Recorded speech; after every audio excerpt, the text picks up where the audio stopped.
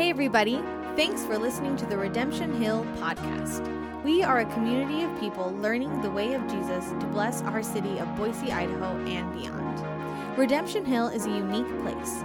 We are a collective of micro churches that do life together throughout the week and gather on Sundays to grow, worship, and celebrate what God is doing in our city. You are invited to join us Sundays at 10:30 a.m. in the Boise Friends Church Gymnasium, where you can find the community you need in any season of your life. More details can be found at redemptionboise.org. Up next is the teaching segment from this week's Sunday gathering. Afterwards, stay tuned for more information on how to get connected at Redemption. Welcome this morning. It's good to be together. I've been gone the last 2 weeks, so I'm thankful to be back. 2 weeks ago, I was speaking at a men's retreat, and last weekend we took our family to California. We had a work trip, and we did Disneyland, and it was awful and wonderful, all in equal measure. It was beautiful and 3 of the hardest days of my life. So we're back. Malia's exhausted, so if you just give her a hug, she needs a hug after a long week. But we're back, and it's good to be together. We are in week 18 of our 19-week series on our values, and we've been working through who we are as a community, what we do. This spring, we worked a lot on our identity, and we talked about how we are a kingdom of priests, and that God has called us all into this ministry of reconciliation, to be the ones that go between humanity and God and be the mediators for humanity, for creation, as priests of God. And we talked a lot about what it means to be missionaries, to live sent. We talked a lot about what it means to be, we believe that we are sent particularly to our city, that we are here in Boise, or Meridian, or Eagle, wherever you live, to this place in this season to be a community that's an outpost of God's kingdom. A little community of exiles who are living in an absurdly weird way to a world around us where we are formed in the way of Jesus and invite people to experience the goodness of his kingdom in our community. Living the way of Jesus and proclaiming to our neighbors the simple truth that Jesus is the King and that life with him is good. And you can experience it today in his kingdom right now. You can experience freedom and healing and power in God's community. So we've talked about that. We live on a mission field here in Boise. About 7% of our city is in church this weekend. If you drove here, who other than the Yates live next to Rock Harbor, but who else was in traffic on the way to church this morning to get here? It was probably about 7% of the cars that you saw on Friday on your way to work. It's a very low amount. And in our city, it's this work of re-evangelizing a generation that's rejected the false religion of Christian nationalism and Christian dominionism and half-hearted religion and playing church and special privileges for clergy and spiritual abuse and spiritual neglect and authoritarian nonsense. Our generation has rejected a false gospel, and in so doing have rejected religion. And our work is very hard. It's hard ground where we are telling people that they got the wrong thing. They got a dead version of what faith was meant to be, and we have to reintroduce them to the God of the universe who loves them and wants to be in a relationship with them. There's a lot of work to do at home, but today we want to talk about the breadth and the depth of calling that God has for us as his people, not just here in Boise, but beyond. And we are going to be reading our 18th value, which is unreached, unengaged, and frontier people. Do we have it up there?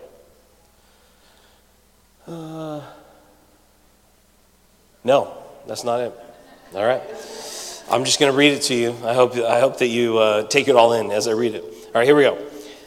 While we understand that our most transforming ministry will take place among our own demographics and geographically located in our own city, we commit ourselves to the mission of God to reach the whole world. We believe that Jesus came as the Savior, not of one people group, but of all peoples. We value the peoples of this world because we believe that God is a global God who made all of humanity and desires to redeem every unique people group. We assume responsibility for the whole world, not because we believe we can reach it alone, but because we accept the mandate from God of the Great Commission and the heart of God to love and to sacrifice for the discipleship of each people group. We accept this apostolic mandate to send and to be sent into every part of the world and our place in partnership with the global church. We also recognize that not everyone has equal access to the gospel, and there is therefore a level of urgency to bring the gospel to those peoples who have never heard before. Therefore, we will be prioritizing reaching frontier peoples by advocating, interceding, and sending missionaries and even entire micro-churches to frontier peoples so that they might have a lasting and indigenous church planting movement as well. Now, there's a lot of words there, and you can go look that up on our values page. It's under the Syndicate's Values, our church network here locally. I think very few people would argue with this value, but I think that all of us feel some of this tension of here versus there. I'm here. I can do things here. We can work together for the mission of God in our city. And over there is hard and far away and not on the top of my mind. And it's hard for me to feel like I can do anything to the ends of the earth. And so I'm going to focus in on this. Shouldn't I invest where I live and let someone else take care of over there? Does that feel familiar? Have you ever felt that in your heart? I don't even know those people over there. How can I help them? Aren't there people closer to them that could help them? Don't we have lots of lost people here? I'm feeling. You guys feeling all those things? There's that tension inside of us. I'm going to move this microphone for the sake of Dale. How's that? Is that a little better? A little less fuzz. Okay. There are lost people here. That's one of the reasons why we want to talk about not just taking the gospel to the ends of the earth, but taking the gospel to the deepest parts of our soul. It's kind of a both and thing. We want to go to the deepest, darkest places where God wants to bring healing inside of us. And then we want to take the gospel to the ends of the earth where those who are farthest away are looking for the light of God's presence. The second half of today's talk, we're going to talk about the ends of the earth and the gospel. We want to start closer at home. Not our neighborhoods, not our families, our souls. When I was 23 years old, I had been married for a year and a half, and I was working at a bank, and I hated my job, and I had a pretty miserable, toxic work situation. And I also had this deep sense of God's calling in my life and also a disconnect with what I was up to. But during college, a couple years before, God had done this radical thing in my heart my sophomore year of college. He had brought me back to my faith. I went to this winter conference with Campus Crusade because one of my best friends made me go with him. And while I was there, God just kind of opened my heart to the lost people around me. And I said, God, if you want me to share my faith, I'll share my faith, but you have to make me do it. And over the course of the next month, 7 people received Christ with me in some phenomenal and crazy ways. And at that point, there wasn't any staff people who were working with students at my college campus. And this new guy who lived in town showed up and said, hey, can I take you out to coffee? And I said, I like coffee. Let's do it. And we sat down, and I told him about what was happening, all these people who came to Christ. And he goes, well, what are you going to do with them? And I go, I have no plans. That's someone else's job. I just bring them. That's all I do. And that's their problem, I guess. And he goes, well, how about this? I'll sit down with you, and I'll teach you some things, and then you'll teach them. And I go, all right. Couldn't be worse than nothing. So we sat down, and over the course of the next year, my friend Tim Rule taught me how to walk with Jesus and how to teach some people about the way of Jesus in my 20-year-old way. That was, 20-year-olds don't know anything, and so I just tried my best. And 3 years later, Tim called me up and said, hey, I think God has something for you, and I think it's being a missionary to teenagers, to middle school and high school students. And I said, no, you got the wrong number. Click. He asked me, did you ask me 4 times that year? Like every time we got together, he goes, hey, God keeps putting something on my mind. And I go, nope, I got other things.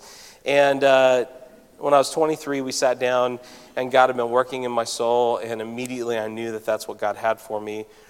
And Tim and I started this ministry to high school students called, we called it Treasure Valley Crusade or Campus Crusade for Student Venture, whatever the name was. We had like 8 names for this thing because we were bad at that part. And at the same time, God was forming in him, what he was realizing was he had been teaching college students about God's love for them for years, but God's love hadn't been penetrating past the hard pan of their broken hearts, of their souls that were unformed. And so Tim was like, I've got to figure out a way to get the gospel into people's hearts and actually see it transform them from the inside out. And I go, that sounds cool. And he goes, well, I'm going to meet with you every week, and I'm going to try it out on you. And then when you go teach students, you can use some of the same stuff. I go, that sounds great. And so we met at McDonald's on Overland and Cole every week for 3 or 4 years as Tim was, trying out his new material on this young, impressionable young man. What happened was God did some incredible things in my heart. And what happened was Tim found ways to get into and deal with the family systems that were driving so much of my pain and brokenness. And he found ways to help me take the engines of dysfunction that were steering my life and take those and form those places so that the gospel could be the engine of my life. And a lot of you who are here today have experienced ministry from me and from Tim that has transformed your life because he has done that. So I want to invite him up to come talk and share a little bit about untying the knots of the heart. He works with a ministry called Inner Life Ministries. Get that right? Inner Life Ministries. He changed it this year, so I had to relearn. And we have done Untying the Knots of the Heart classes like you heard from Ketty, but I wanted Tim to come and talk about what it looks like to take the gospel, not just to the furthest points of the earth where there are lost people, but to the deepest parts of our heart. Thank you. Love you. Love you.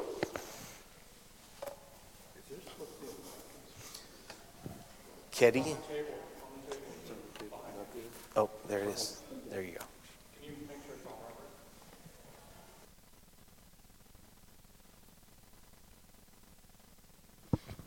All right, is that it? Hello, there it is. I need to say, before I get going here, I think very, very highly of your leadership here. I think very highly of Robert, Malia, and many of the other leaders here, many of the other people here. I just think the world of you, and so glad you're doing what you're doing. The world needs you. Yes, I'm with Inner Life Ministries. I started this ministry about 12 years ago. It used to be called Aphesis Group Ministries, and we changed the name because nobody could pronounce it, and nobody understood what it meant. Usually when people tried to pronounce it, they'd call it Epheses. And that sounded like something you stepped in and wanted to get off your foot. And so we just renamed ourselves this last fall to Inner Life Ministries, which is much more helpful and much more descriptive of what we do. So what is Untying the Knots of the Heart, and why would you want to spend any of your time participating in a group here at Redemption Hill with it? This is why. We all experience pain. For most of us, life is a daily experience of pain. We all have brokenness. And if you don't think you have brokenness, maybe talk to the people around you. They might inform you differently about that. And we all have it at different degrees, at different times in our lives. And typically when we're faced with difficulties, when we're faced with a lot of pain, we simply go back to our old coping mechanisms to comfort us. Why? Because we don't exactly know what there is in this Christian walk with Jesus that should be comforting us and should be healing us from life's difficulties, from life's daily pain. And so we go back to the old stuff that worked for us. And typically they're not working. They'll work for a time, but then before long, you'll experience long periods of anxiety. That was the COVID gift to us. Lots and lots of anxiety, depression, anger, and things like those that others around us are feeling. Not only are we feeling that, but others around us are feeling that. And God has a heart for that because it's affecting you and it's affecting those around us.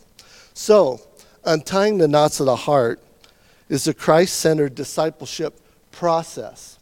And I want to emphasize the word process. It's something that we go to and we process something with God. And we process something with God's people to help people get to the root of what's causing inner life and relational struggles and suffering. And it leads us back to a place where we can authentically embrace this thing called peace, this thing called joy, love, and the freedom, these things that can only be found in Christ, that can only authentically be found in Christ. They're not faked, they're real. There's something that we experience from Him. So, untying the knots of the heart consists, how you do this in this group is it consists of weekly homework and reflection questions. And then as you do that homework, you do those reflection questions, you come together with a small, safe group, and I want to emphasize safe, once a week, in an environment where you can process what's going on in your life in light of biblical truth. So really the main gig, I do a lot of counseling, I do a lot of marital counseling. And you know one of the main challenges in doing any type of counseling, whether secular or Christian, is that you get people talking. That's what the church was designed for, is that we come together and we talk about what's going on in our lives. We process what's going on in our lives with one another. And somehow the Spirit of God, and this is what we're told in the New Testament, as we get together and we process and we confess our sins with one another, somehow the Spirit of God so powerfully moves into that. Whenever there's confession of sin, God just shows up in powerful ways. So, to make an environment like that where you process God's truth and you come and process with God's people, and we really kind of technically take us all through a journey of an intentional confessional. We're confessing what's going on in our life. We're confessing our sin. We're confessing what the world is doing to us, how it's yanking us around. And to be able to do that, you have to have a group where you can be real. To have a group where you can be real, we all have to agree to some norms and values. And some examples of some norms are that anything shared in the Untying Knots of the Heart group is kept confidential. You will not go back and share any of that with your spouses, with any of your friends, or anybody. Everything shared in there is confidential. That's shared on a personal level. And then we say you can't try to fix somebody in these groups. You know that automatically makes a group unsafe. It automatically makes a church unsafe when you have people trying to fix others. I cannot fix you, but you cannot fix me. But I do know the fixer. The fixer is the Lord Jesus Christ, God the Father, and the Holy Spirit. They are more than capable of stepping into a heart and helping me mend the things that are broken. We cannot fix each other. So in these groups we say, we will not allow anybody to do any counseling. We don't allow anybody to do any fixing or any addressing of somebody's life or sin. And we have other things. You do your homework, you show up, you agree to show up. We have values where we say we value that we're all transparent and real. We have a value that we're going to do real encouragement. That's really one of our toughest values, because when someone's sharing their deepest hurt and pain, it's really tough to know what is the most encouraging thing to say. And typically what it is say nothing. You just listen, you understand, and you weep with those who weep. You rejoice with those who rejoice. After setting up a safe group environment through norms and values, we go exploring. And this is what we start to explore. We explore the fall. We explore what the fall has done to us. We start to explore what the culture is doing to us. Right now, do you know the culture is having a profound impact on us? What I would say is culture has a much more profound impact. Western culture has a much more profound impact on our hearts than the gospel. I'll stick with that statement. It takes time to let the gospel do what it's meant to do. We're providing the time here in church and in these Untying Knots of the Heart group to let the gospel do what it was intended to do, what it's supposed to do. And then we explore family backgrounds. So we get talking about those things, how these things are affecting us, how we've been affected by these things. And then we go on another exploration, the exploration of what is God going to do to redeem that heart that's been affected by the fall, by culture, and by family. And how he redeems it, how we propose in this group process that he does that, is through a new family, a new Trinitarian family. God the Father, God the Son, and God the Holy Spirit. And in a new relational environment that they bring us into, and they want to immerse us in that relational environment, it should change us. So we talk about that. Then after we talk about that, it's the so whats. So how does this affect your view of self? That's called identity. How does this affect your emotions and how you view your emotions? How does this affect your desires and how you view your desires and how your desires rule you? And by the way, those are two things that typically we're very uncomfortable to talk about in church situations.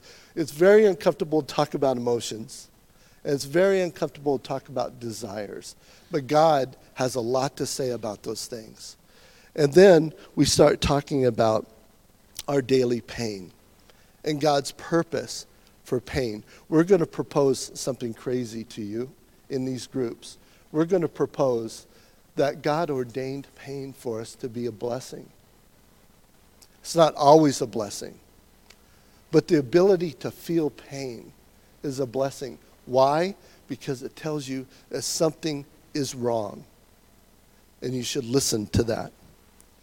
And then we get practical. So if you mismanage your identity and emotions and desires, you mismanage your pain, others are going to feel it, and this is the way it looks. We talk about that. How does all that, when they're mismanaged, affect your relationships? And then finally, we go into what we call life skills. If God is a loving God and Father, he's going to give his children perspectives and skills to be able to deal with life's daily pain and life's daily struggles. And here's the ones we talk about. There are more, but these are the ones we focus on. Forgiveness, being able to resolve your pain. Trust. That's the thing that keeps us connected to each other. If we don't have trust, we are isolated. We're islands. And many of us, because we've been so hurt, we are islands. We don't extend our hearts to anybody. It's God's intention for us as a church to extend our hearts to each other. That takes trust. Are you going to get hurt? Yes, you will get hurt. That's why we need forgiveness. And that's the way relationships work. I trust you, you hurt me, and then I forgive you. So here's a question. Does God ever call you to trust somebody you know is going to hurt you? Does God ever call you to trust somebody you know for a fact is going to hurt you? The biblical answer is yes. It's called marriage. But it's also called friendship. It's also called the church. And so we operate this way. I trust you. You trust me. We're going to be human. We're going to have sin. We're going to hurt each other. But we extend forgiveness. And we trust. We trust and we forgive. We trust and we forgive. That is the daily experience of the Christian. There are times you stop trusting, and that's why we talk about boundaries. Boundaries. And then finally, we talk about living in community. So, that's what we do. That's an overview of the group. Establish safe group environment, go exploring those things, and talking about these practical perspectives and skills in these areas. I'd like to call up Kavika. I have to apologize to him. I saw the way his name was spelled, so I thought I've been mispronouncing his name all my life that I've known Kavika. And I thought it was Tavita, and he goes, just call me Veeks. Just call me Veeks. But I'd like to ask Veeks to come up and talk about his experience with Untying Knots of the Heart. Thank you. Yes, and that goes for anybody that can't pronounce my name or can't remember, you can call me Veeks. I was telling Tim this morning when I was talking with him, this was a great opportunity for me to speak on this, because it's been about 4 years since I went through this course, and I was able to kind of reflect back and see, like, am I really still utilizing some of those tools that I was taught? And I started remembering some of those things and looking through my notes and realizing that I am. I don't realize it. And what that told me is it was a true transformation for me. I think when I first was approached about joining this course, Untying the Knots of My Heart, I didn't know what I wanted out of it. I knew I had some pain. I was going through some depression, identity stuff. I just didn't know. I just struggled, and I wrestled with so many things in my life about who I was, and I just knew that I need to go. And I'm not sure what I'm going to get out of it. I'm sure it's going to be positive. Some of those things that I was wrestling with God was I just wanted him to show me, like, who I truly was. Those of you that do know me, I grew up here in the Treasure Valley. I went to a Christian church my entire life. I grew up with great God-loving Christian parents and friends and family. And so I experienced a great life. I was constantly told words of affirmation towards me about who I was, what my gifts and talents were. And so I struggled with this, because this whole time I'm like, I keep hearing all this great things about me in who I am, but I'm not. Why am I feeling so depressed? Why am I feeling whatever I'm feeling?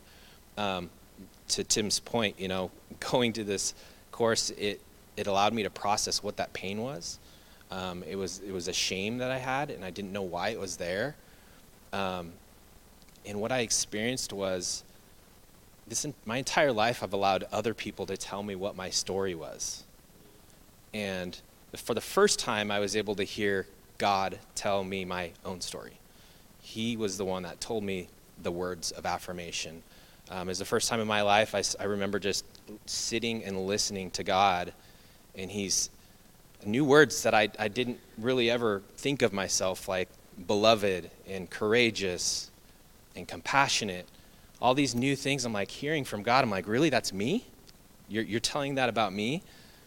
It allowed me to see this world through a different lens, and my life through a different lens, and hear it from my Father through Jesus. And walking away from that, I don't think walking away from that course wasn't the end-all be-all, but what it did for me was it set me on the right track. It gave me the right lens and perspective in life and through Jesus' eyes that I never knew. And I'm super grateful for it. It was a great experience, and now every time I go through whatever I'm going through in life, we're going to continue experiencing stuff, right? I understand who I am and the lens to see through that. So yeah, I encourage anybody that is interested. I didn't know what I wanted out of it. I don't think you really need to answer all those questions, but I would say prepare your hearts to listen to your Father speak to you if you haven't had that opportunity. because he has something he wants to tell us, and it's awesome. So appreciate it. I don't know who's coming up next.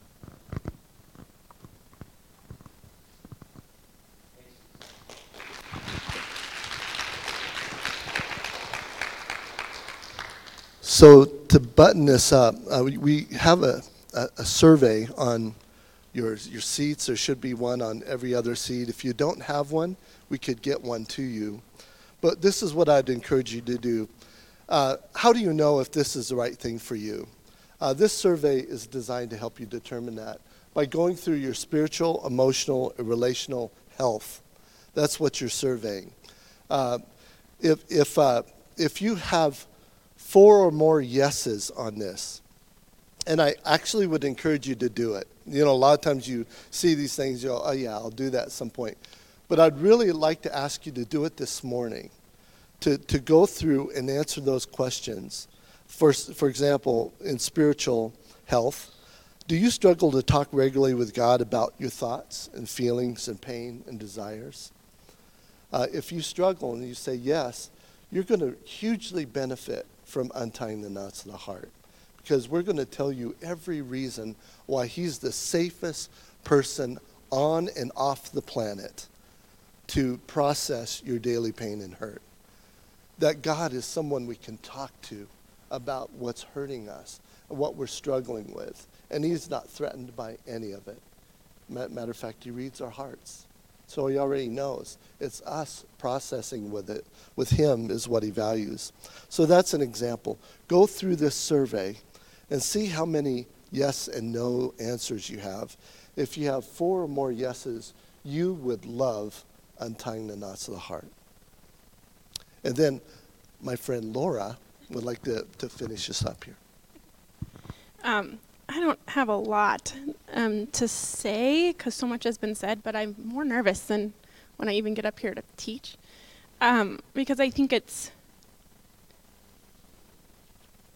I was like a young single missionary, a part of an organization that always talked about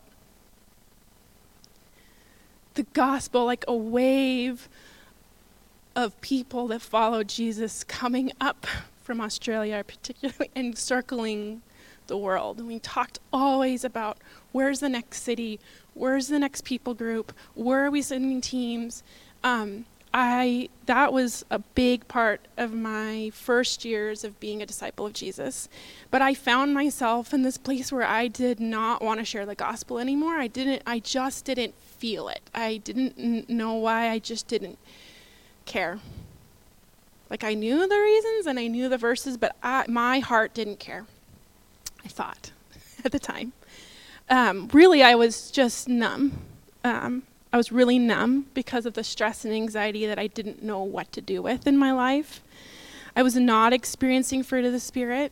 I thought it was something I needed to do. And I think out of a moment of extreme grace from some leaders, said you can do this process as a part of your job.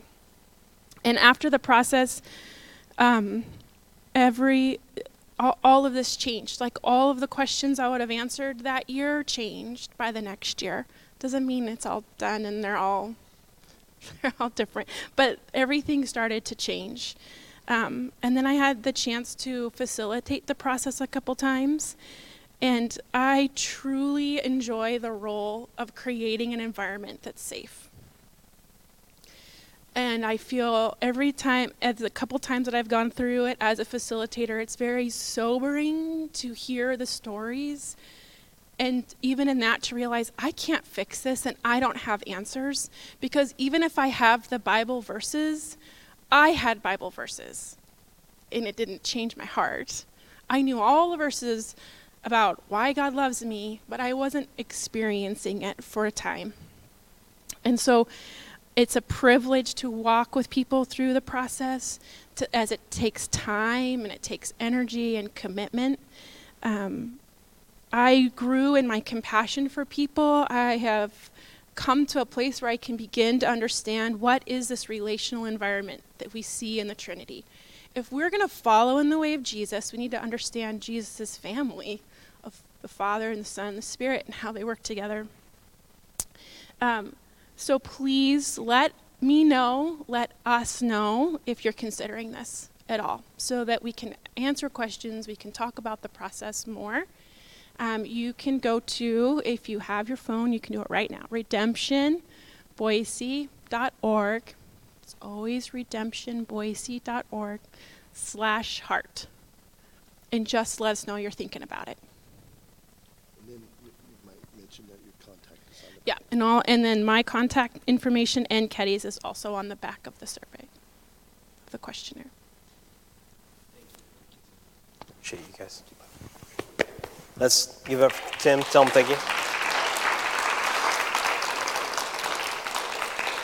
When I think about our city and the people around us, they don't really want to be a part of a religion.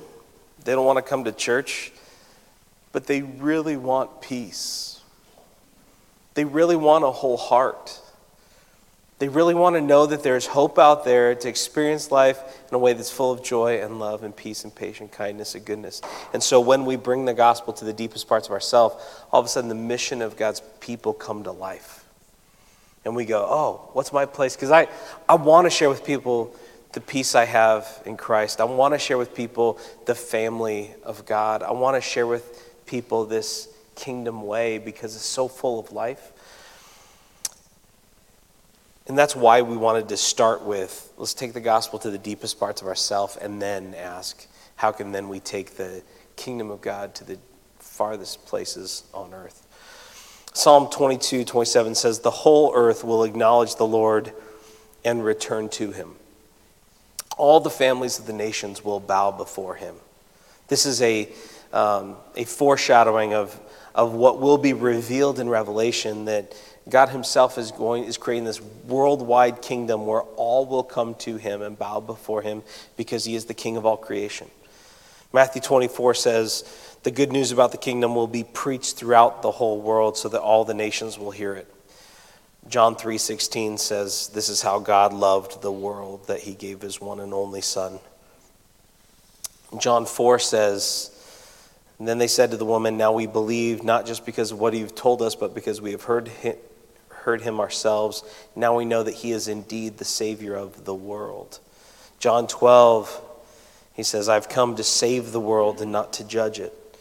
In Romans 5, we see that Christ's one act of righteousness on the cross brings a right relationship with God and new life for everyone.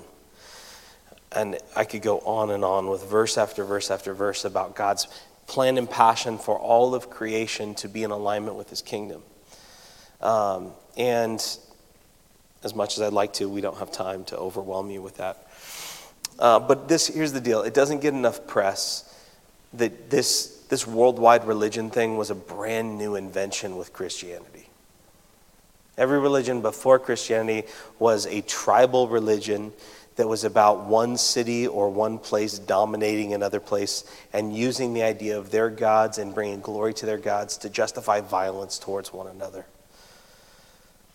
But for the first time, with Christ came this religion that was accessible to everyone and could bring life to everyone without the power of the empire to bring about its rule and reign. Over the last 2,000 years, we've seen in the most unlikely places the way of Jesus has sprung up, particularly the last 50 years in China. 60 years ago, China wiped clean the religious slate and said, we are an atheist country, and said no one can belong to the kingdom of God and the kingdom of communism. And over the last 30 years, we've seen it go from maybe as few as 1 million people to over 150 million followers of Jesus in China, because the kingdom of God will grow and will move forward where it's planted. It's like yeast, it works its way around us. Because the kingdom of God moves through powerless people, weak people, vulnerable people who don't have the power to coerce others like the Roman Empire did. In those first centuries, Jesus' followers would go all the way to Northern Europe, to India, and even to Southern Africa and create communities of Christ followers that would prevail for over 2,000 years. That's the power of the gospel, even in the first century, to move its way to those places, because the power of the gospel of Jesus is truly universal. It's worked on every single country on the entire planet Earth. And here's the thing, the kingdom of God is not just for those who opt into it. Our proclamation that the kingdom of God has come, repent and believe, is this proclamation that whether you want or not, the wave of God's kingdom is coming. You better get ready. It's advancing right now. When we started Redemption Hill, we started with a different way of thinking about mission. It wasn't a here versus there, but the same work everywhere. It was not to proclaim a message, but to let people experience the kingdom of God with a people who have been placed here. People who belong to God's kingdom, who teach the way through experience rather than just proclamation. Because the way of Jesus is a way, it's not a message. We believe that it's coming alongside what God is already doing. We believe that God was already at work in Boise, and we're not the saviors, we're merely participants in his work. We've believed that we were not the saviors and that Redemption Hill wasn't the plan to reach our city, but that we, in partnership, would see God work across our city. And so, as we have looked at saying, okay, we have known from the beginning that we have to be a part of this global movement of the way of Jesus, and that it's not just for Boise. Although I love Boise, and I'll give my life to this place as long as God has me here. This is where I am. But I also believe that God has some of you who he's going to send out to the edges of the earth. And we want to look at how can we do that. And we've done that in some ways, and we haven't talked enough about it probably as a community because we've been doing other things. But as we've looked, we've kind of vetted our partnerships differently than I think other missionary partnerships have looked. We started with relationship because we believed that God would bring the right people to partner with us to go overseas. We have relied on passion to be an indicator of God's calling, where people have a just driving hunger to be a part of what God's doing and a clear vision of how they're sent. We want to partner in with them. We believe that church planting is a vital part of the way that God brings about his kingdom across the world, because when you plant a community of faith, they have the longevity to see movement happen. And so we want to be a part of church planting movements across the world.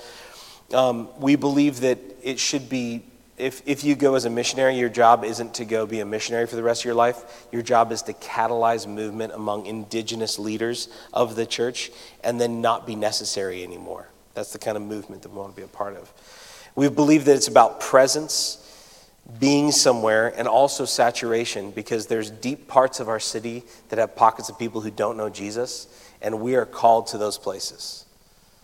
We believe that the gospel needs to go to the deepest parts of our hearts, but we also believe that there are places across the world where there is very little gospel presence.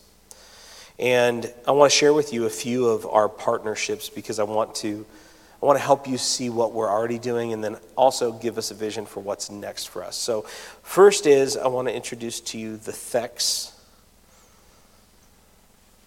We have a picture of them. They're in Papua New Guinea. If you remember, Andrew Long was a part of our community for about 3 years. He moved to Ecuador so that his wife could come back under a green card.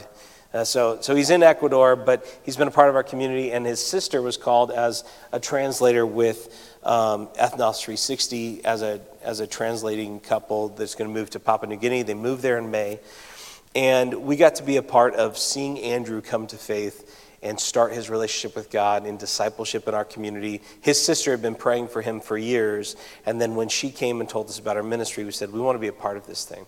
Papua New Guinea has, 3,000 different languages that don't have the gospel, don't have any sort of presence. They're in these tiny little villages that are separated by mountains and islands, and so it's a place where the gospel is very hard to get to, but people are working there, and they wanted to jump in and be a part of that. So they moved there in May.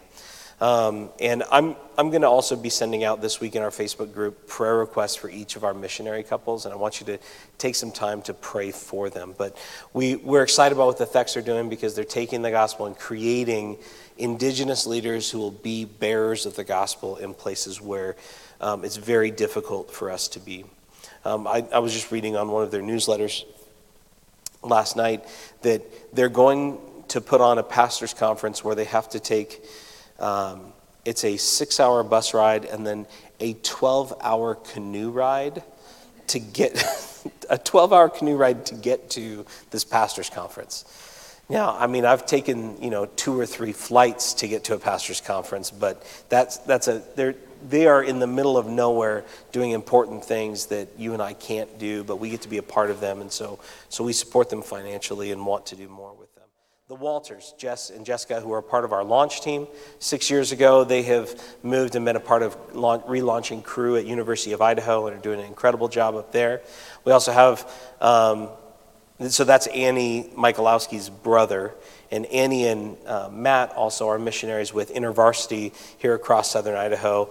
Matt's going to be, in the next couple weeks, meeting up with students doing Bible studies at BYU Idaho. That's just an awesome deal, right? Like they're reaching out. Oh, there they are. That's not the Michalowskis, that's the Pavlishes. It's a little picture. It's not even all your kids in there. All right, there's the Michalowskis. And then we also have partnerships locally with Young Life Boise and with Launchpad and with City Network and with New Thing and with Ecclesia, doing the work that we're doing locally that we want to be doing across the world. And now I think it's time for our community to start asking, what does it look like? How do we be a community that do the 4 main works that we need to do, which is to give generously, because all of those people should not be spending all of their time trying to find the money to live. They need to be doing the calling that they have, and so we need to support them financially. We need to go with them.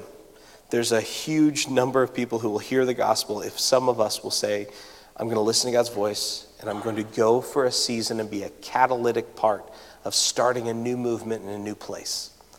God wants to take part of your life and spend it in a way that brings nothing to you but everything to the kingdom. So we're called to give, we're called to go, and I think going also means going in support and visiting and encouraging. And that family from Bangladesh has asked us, would you please bring a team to come pray for healing for people in villages? Because when people pray, people get healed and the gospel goes forth. And so we're going to be talking about what that looks like to bring a team with us to go to Bangladesh, one of the most difficult places in the world to do ministry, and see if we can partner with them. We support them relationally by taking on their burdens, by listening to their needs, and by asking how can we be a part of helping them with material things and also just being in it with them, knowing their stories, so when they come, we can celebrate with them and we can mourn with them. And then lastly, we need to pray for all of the work that God's doing around the world, for those that we know. And here's the thing, it can feel overwhelming to look at what do we have, like 7.5 billion people on earth now? It goes up every time I look at it. It's overwhelming. We can't do it all. But our work is to do for the one or for the few that we wish we could do for everyone. We play our part, we play it well, we show up, and we see what God can do with a small handful of people dedicated to service and seeing what God might do. We've never had this before, it's kind of been just a side project or a side hustle for our leadership team, but I would love to build a team of folks who will help support and pray for our missionary partners, both here in country and overseas.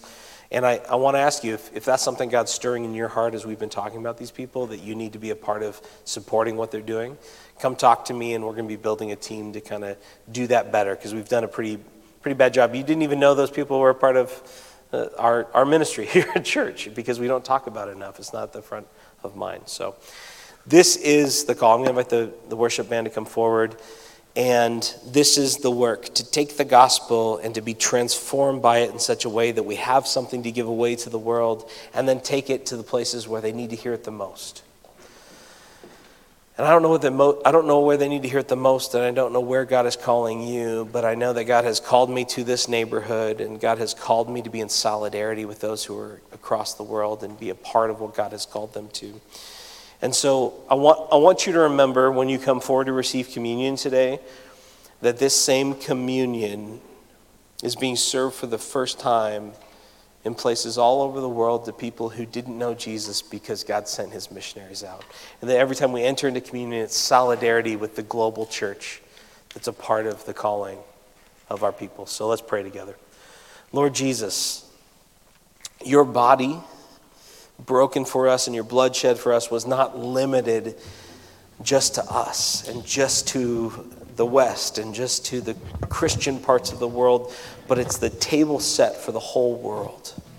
A table set for everyone to be close to you through your atoning work on the cross, the transformational work of the gospel in our lives, the power of the Holy Spirit to transform us. And we pray, God, that then we would be an outpost and an outworking of your kingdom by going where you call us to, in our neighborhood or around the world. May this time of communion unite us with the church, with these friends. May we pray for each of our missionary friends and family that we support. In your name we pray. Amen. Thanks again for listening. Make sure to subscribe to get the weekly episodes in your podcast feed. You can find out more on how to get connected with Redemption Hill at redemptionboise.org/connection, where you can fill out the Connect card and start your journey today. For regular encouragement throughout the week, follow us on Instagram at Redemption Boise. We are so glad you're here and are excited to accompany you in your story with God. We hope to see you soon.